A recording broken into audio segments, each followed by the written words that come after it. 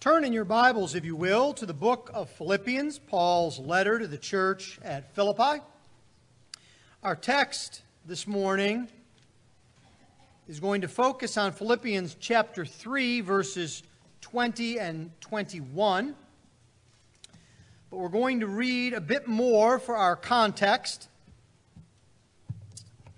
This is the fourth and final installment in our four-sermon series on a better kingdom. Lord willing, in 2 Sundays, we will launch into the book of 2 Samuel, which will take us into the life and kingdom of David. And so we'll be back in the Old Testament. I trust that that will be a blessing to you as well. But for this morning, we are with the Apostle Paul in Philippians chapter 3. I'd like to begin our reading, for context's sake, at verse 12. Hear now the very word of God. The word of the Lord is completely inerrant. The word of the Lord is completely sufficient. And the word of the Lord is completely authoritative. Amen. Philippians chapter 3, beginning at verse 12. Not that I have already obtained this, or am already perfect, but I press on to make it my own, because Christ Jesus has made me his own. Brothers, I do not consider that I have made it my own, but one thing I do, forgetting what lies behind and straining forward to what lies ahead, I press on toward the goal for the prize of the upward call of God in Christ Jesus. Let those of us who are mature think this way, and if in anything you think otherwise, God will reveal that also to you. Only let us hold true to what we have attained. Brothers, join in imitating me, and keep your eyes on those who walk according to the example you have in us. For many, of whom I have often told you, and now tell you even with tears, walk as enemies of the cross of Christ. Their end is destruction. Their God is their belly, and they glory in their shame, with minds set on earthly things. But our citizenship is in heaven, and from it we await a Savior, the Lord Jesus Christ, who will transform our lowly body to be like his glorious body, by the power that enables him even to subject all things to himself. Thus far the reading of God's holy word. Let's pray for his blessing upon it. O Lord our God, Lord, we ask this morning that you would open up your word to us. Speak to us, O Lord, by the power of your Spirit, that we may hear, and that hearing we may obey, and that in obeying we may give you the glory. This we ask in Christ's precious name. Amen. Well, as I said earlier, this week completes our short sermon series, A Better Kingdom, in which we have been looking at the kingdom of God, what it looks like, how we can seek it, and what a blessing it is to us. And over these past few weeks, much of our thinking about the kingdom of God has been put forth in terms of contrasts. We've seen the Bible contrast the nature of the kingdom of God with the nature of the kingdoms of the world. We've seen the reality of God's kingdom contrasted with the apparent power of the world. And we saw the grace and the glory of God's kingdom contrasted with the self-centeredness of earthly kingdoms. Now we see this contrast between the life and hope of the believer who lives in the kingdom of God and the backdrop of a world without hope. Paul tells us that our citizenship is in heaven. And he does that to spur us on, to understand the kingdom of God, and to understand the hope that it gives to us. And he sets it up against a black backdrop of enemies of the cross of Christ, of even those who profess faith in Christ, but yet do not seek his kingdom. So this morning, I'd like us to see three things from our text. First, we will look at our habitat. That is, the environment in which we live as Christians in the world. Our habitat. And then secondly, Paul describes for us our homeland. Where our homeland is, what it is like, and why that's important to us. And then finally, Paul describes our hope. The hope that comes to us when we know that our citizenship is in heaven. Our habitat, our homeland, and our hope. Let's begin then by looking at our habitat, by thinking about the worldly environment in which we live and in which Paul himself lived. But we must first give a bit of context to our passage, because one of the downsides of preaching topically is you jump right into a text. And so I want to remind you how Paul gets here in Philippians chapter 3. Paul is in prison in Rome, the most powerful city in all of the world.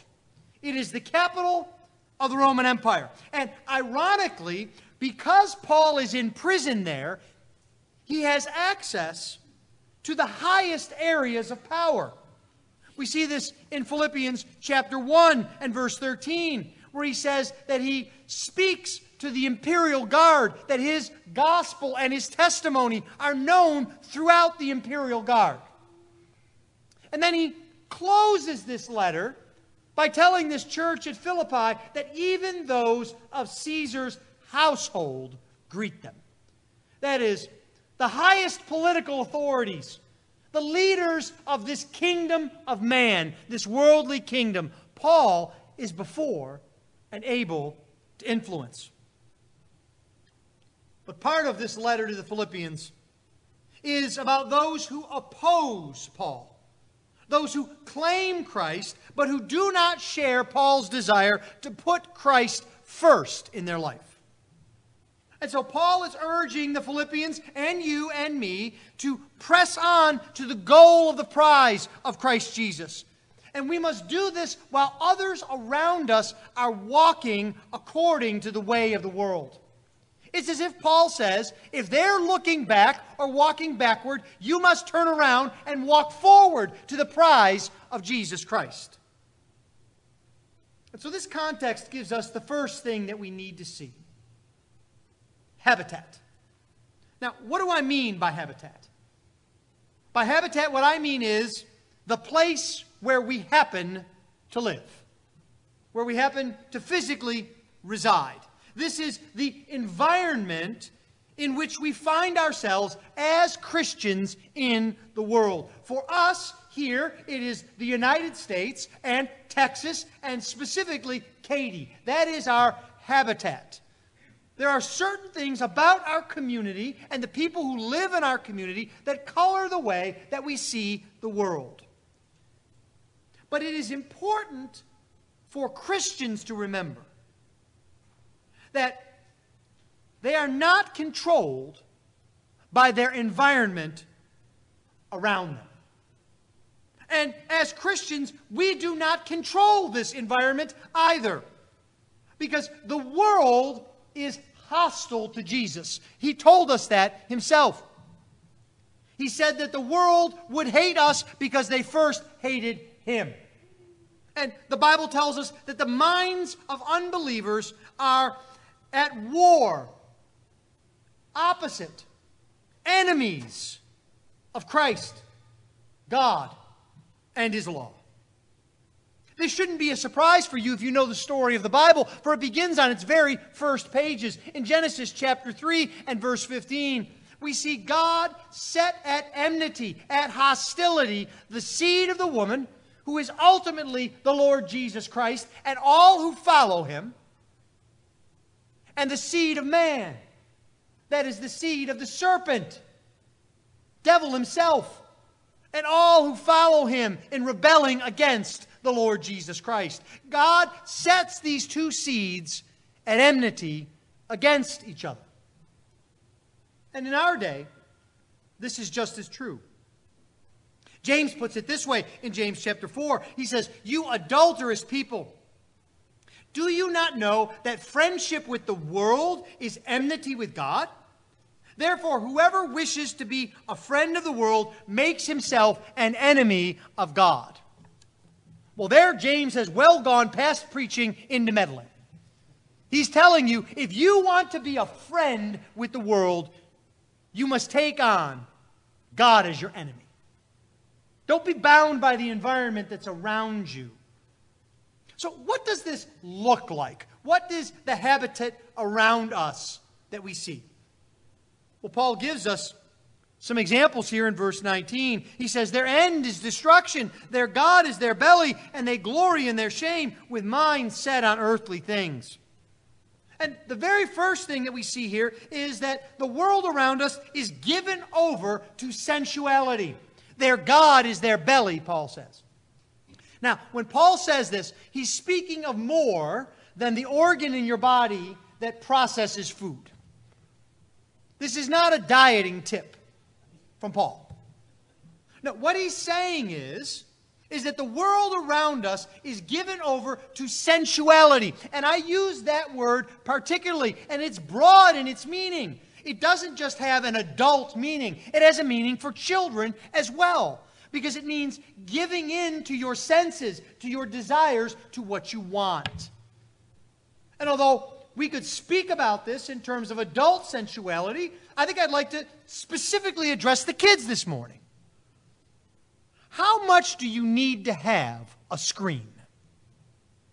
A phone? A tablet? A computer? A television? You see, that's making your belly your God.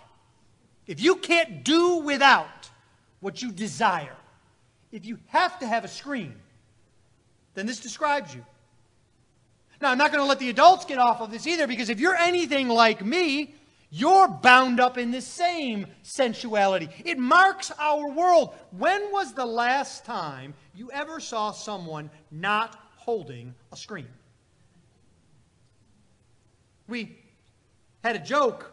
I had family in town this past week, and it was wonderful to see them. They drove all the way from Buffalo, New York, which was a very long way, and we enjoyed being with them and spending time with them. But there were, I must confess, interludes where 4, 5, 6 of us were in the room, each of us looking at our own screens. Because that's bound up in our environment. It's what we see all around us. Sensuality. Well, there's other things that mark our habitat, other kinds of sensuality, but Paul has another category. He says, they glory in their shame. Now, when I read this, I have to wonder if somehow the Apostle Paul transported himself to America in 2021. I don't know that there are any phrases in the Bible that describe our culture more than they glory in their shame. I am old enough to remember a time when people talked about things in whispers. That they didn't glory in things that were shameful. Where they didn't glory in having children out of wedlock.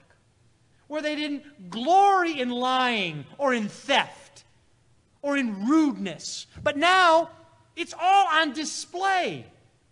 You know as well as I do, that describes a large portion of all of social media, in which we shout how rude we are, how obnoxious we are, how much we dislike that person and hate this person, how much we've done this and we don't care what anyone thinks about it. Perhaps the most egregious example of this that's come out in the past few years is this phenomenon of shouting out abortions. Not just having had an abortion, not just acknowledging that that's a reality, not just acknowledging the pain that's involved there, but saying, I've had an abortion and I've killed my child and I'm ecstatic about it. and I'm a better person for it. How could someone do that? Well, they glory in their shame. What they should be ashamed of is glorious to them. That's the backdrop of our environment.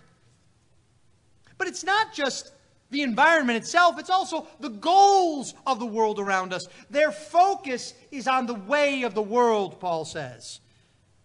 It's not just the way the world is, they desire the world to be that way. It's not that they haven't been exposed to heavenly things, it's that they are obsessed and they prefer earthly things. That's what Paul says. Their minds are set on earthly things. There is a deliberate worldliness about them. Now, when I say worldliness, this is more than an action or a series of actions.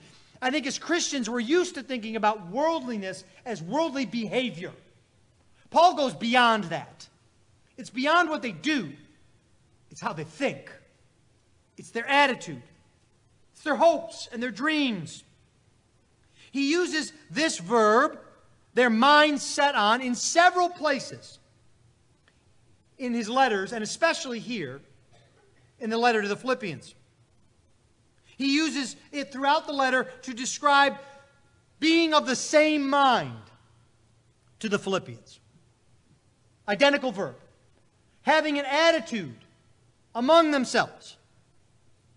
And of course, most famously, he uses it in Philippians chapter 2, verse 5, when he calls us to have that mind in us that Christ Jesus has. To have the same mind as Christ. That's the verb Paul's using here. We are to think like Christ. We are to have the priorities of Christ. We are to have the attitude of Christ. And what Paul says is their attitude, their priorities are set on earthly things.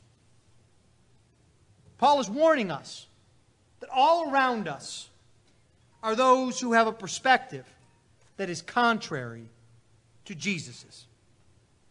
And that perspective is very specific. He says their perspective is on earthly things. This is a deliberate word choice by Paul.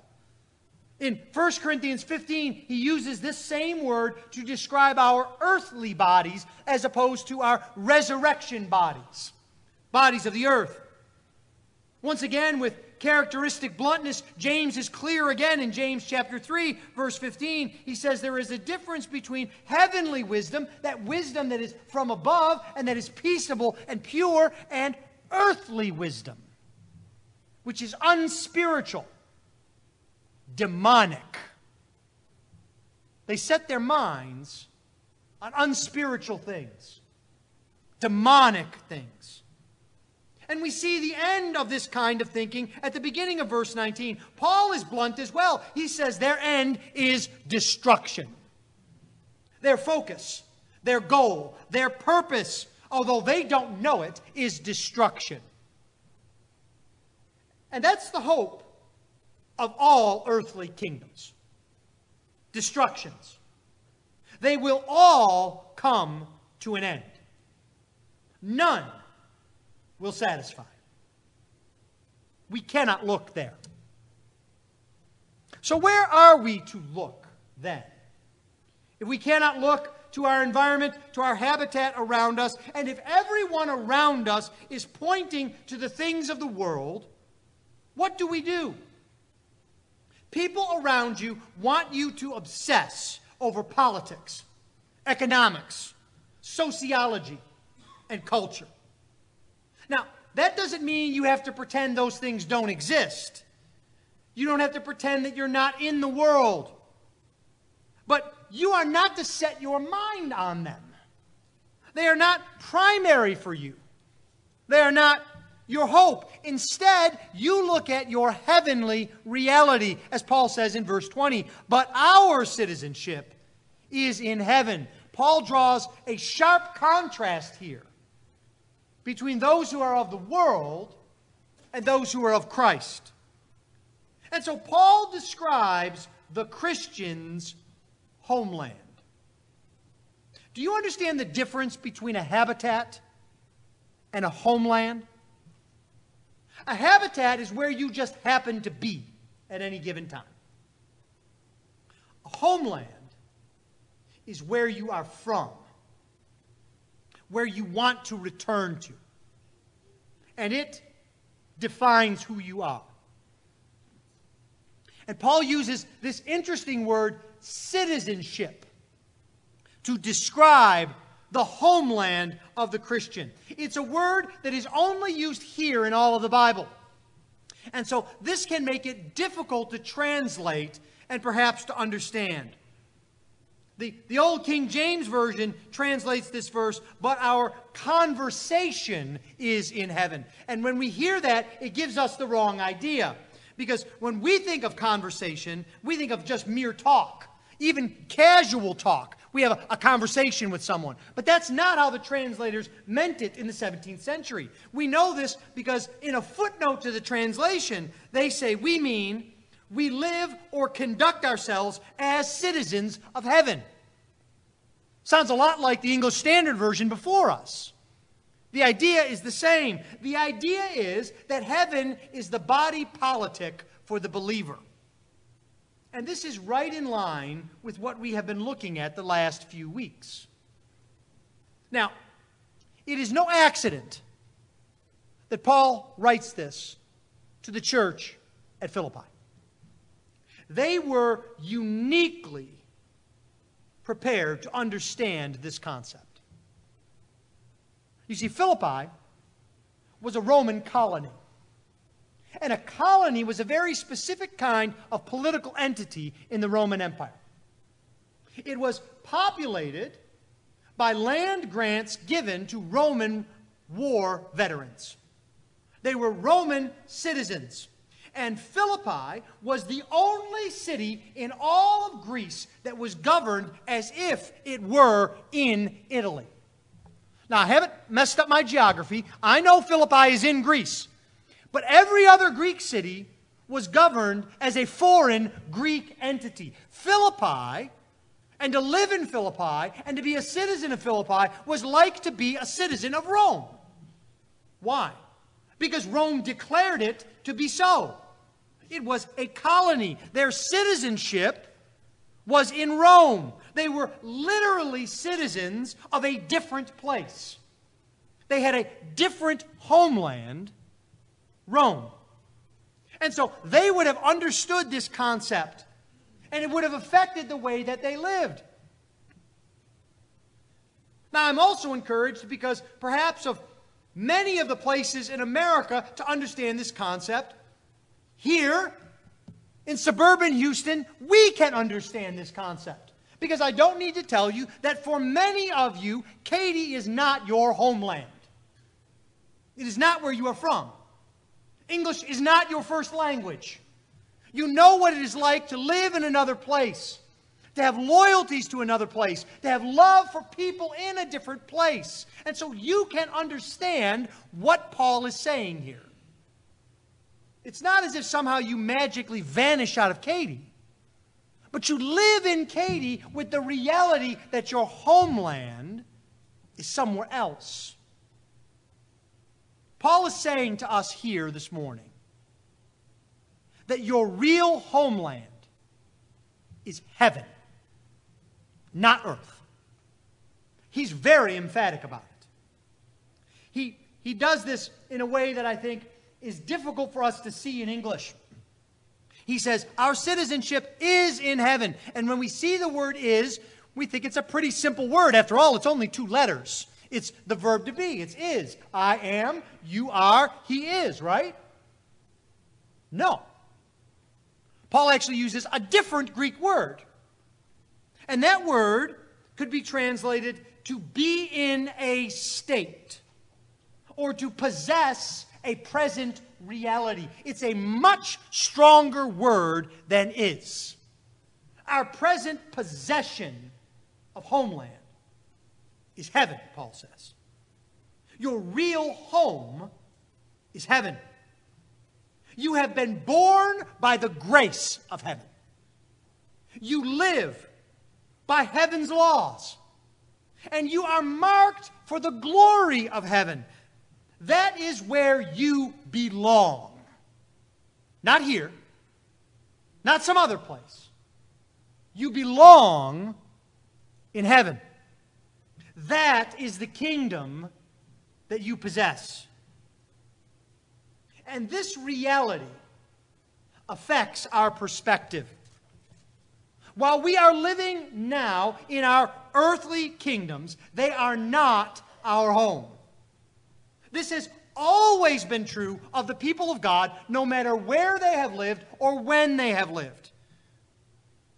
When we have been bought by the blood of Christ, we have been changed forever. We have been translated into the kingdom of Christ. And our primary loyalty is not to the kingdoms of this earth. Our hope is not found in them. We look instead to a better kingdom. Now, this is not just something to make us feel better about the modern state of America or the world to be. It has always been the case for believers. Turn with me, if you would, to the epistle to the Hebrews. A bit further than the passage we read earlier in the service, Hebrews chapter 11, that great roll call of faith in which Hebrews lists the great men and women of faith: Abel, Enoch, Noah, Abraham, Isaac, Jacob, Sarah. And in verse 13 we are told, these all died in faith, not having received the things promised, but having seen them and greeted them from afar, and having acknowledged that they were, now hear it, strangers and exiles on the earth. Well, why were they strangers and exiles? For people who speak thus make it clear that they are seeking a homeland. They don't have one here on earth. They seek one. For if they had been thinking of that land from which they had gone out, they would have had an opportunity to return. But why don't they return?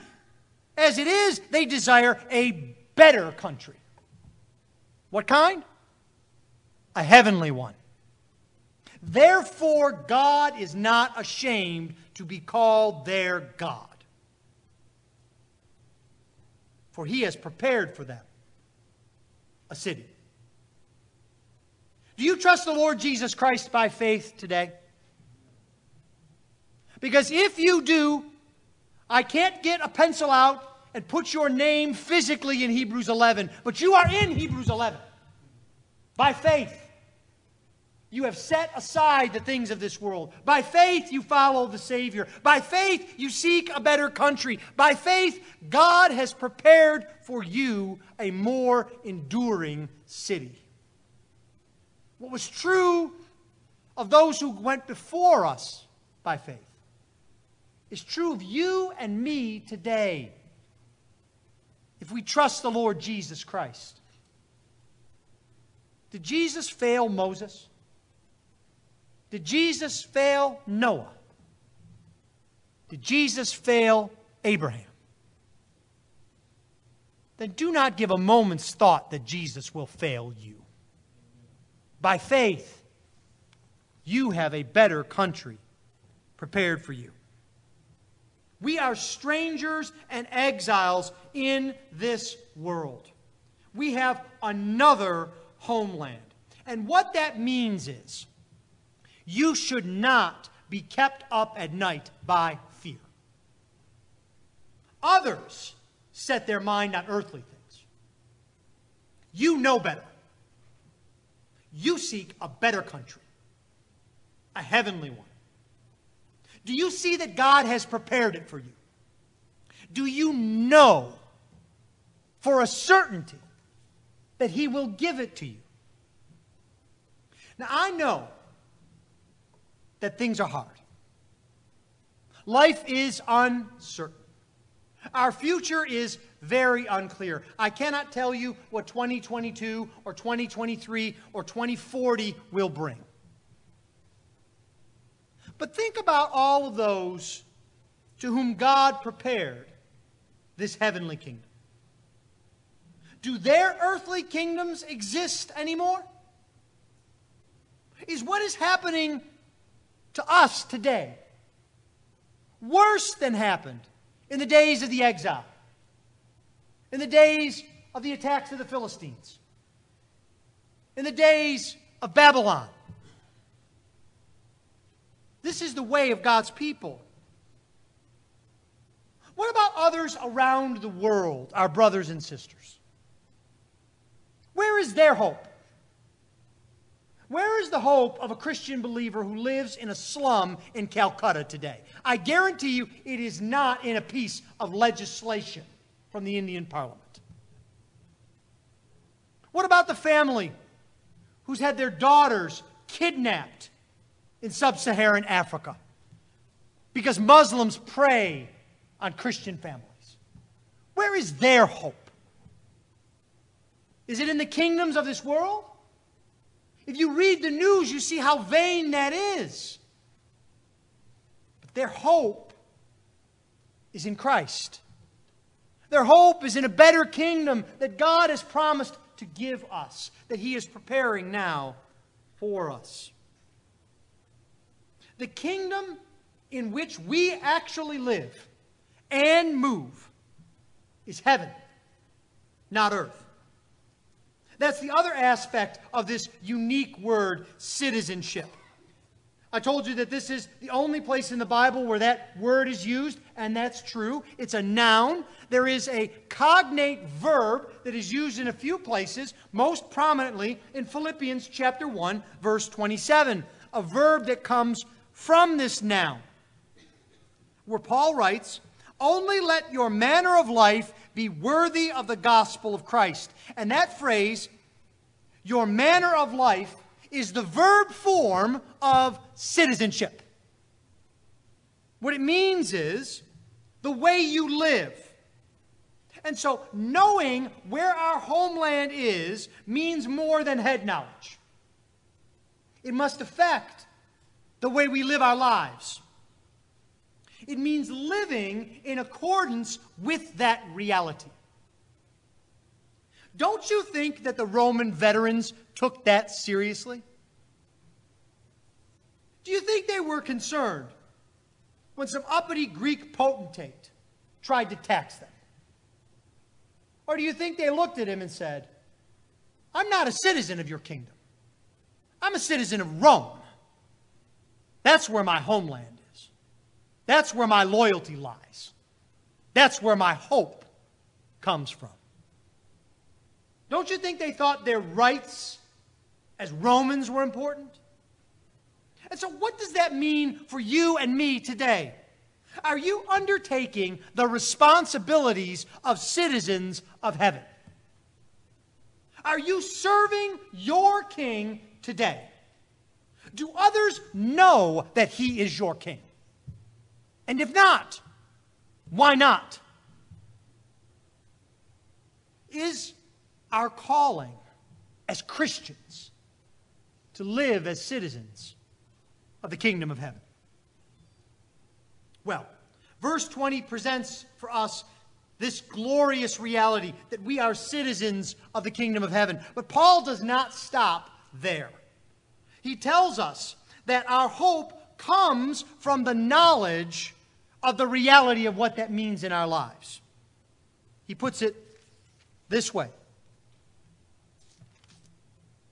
our citizenship is in heaven, and from it we await a Savior, the Lord Jesus Christ, who will transform our lowly body to be like His glorious body by the power that enables Him even to subject all things to Himself. I think this is what Paul means. It is crucial that we see our citizenship is in heaven and that we seek a better kingdom. But that kingdom is not ultimate. It is not a blessing that we wait for. It's not a kingdom we wait for. We wait for a person. We wait for the King, the Lord Jesus Christ. We already possess this kingdom of heaven. We are in it, and in it we wait for the Savior.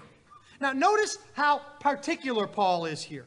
Throughout history, people have waited for saviors. They've called for political leaders, social reformers, liberators. But we are not waiting for any old savior. We are waiting for the Savior. It is the Lord Jesus Christ. Paul deliberately uses the full title for Jesus. It's used 63 times in the New Testament in this fashion. And it tells us everything about Jesus that we need to know. He is Lord. He is God Himself, the Lord. He is Jesus, the one who saves His people from their sins. He is Savior. And He is Christ, the Messiah, the ruler of His heavenly kingdom. We love the kingdom because we love the King. We want the kingdom because we want to see the King. This should be the most eager expectation of your life. It shouldn't be waiting for the new iPhone or the next vacation or a new job or the next election that will set things right. No. Even the way Paul writes it jumps off the page. He actually says, from it, a Savior we are awaiting. He pushes the word Savior up to the front of the sentence. He wants our attention. And do you see the emphasis here on hope? What will happen when Jesus returns? The Bible tells us that when Jesus returns, He will return as judge, and He will set all things straight in the world. But Paul doesn't emphasize that here. Do you notice that? He doesn't say we await a judge who fix all the problems. He says we await a Savior. He wants us to know that our hope is in Christ, that He is our Savior. And we also see it in the way Paul speaks about us waiting. The word that he uses, this is not the ordinary word for wait. Don't think about it as waiting around for dinner to be on the table, or waiting in the line at school, or waiting in the office for the doctor. No. This is a special word. It means to strain forward. It means to wait with eager excitement, to get up on your tiptoes to try to see what is coming. If you've ever been to a parade with young children, you know what I mean. When you get in line with the chairs at the parade and you hear the music, the fife and the drums and the trombones and the trumpets off in the distance as they're coming closer to the parade route, and the young children are straining to see, on tiptoes. Lift me up, Dad. Lift me up so I can see. Where is it? I want to see it. Where are the clowns? Where are the balloons? Where's the instruments? That's the kind of waiting we have for Jesus. It's expectant. We want to experience the fullness of His kingdom because we know that means we will see our King. And we wait for one other thing. It's a thing that Jesus will bring about when He comes.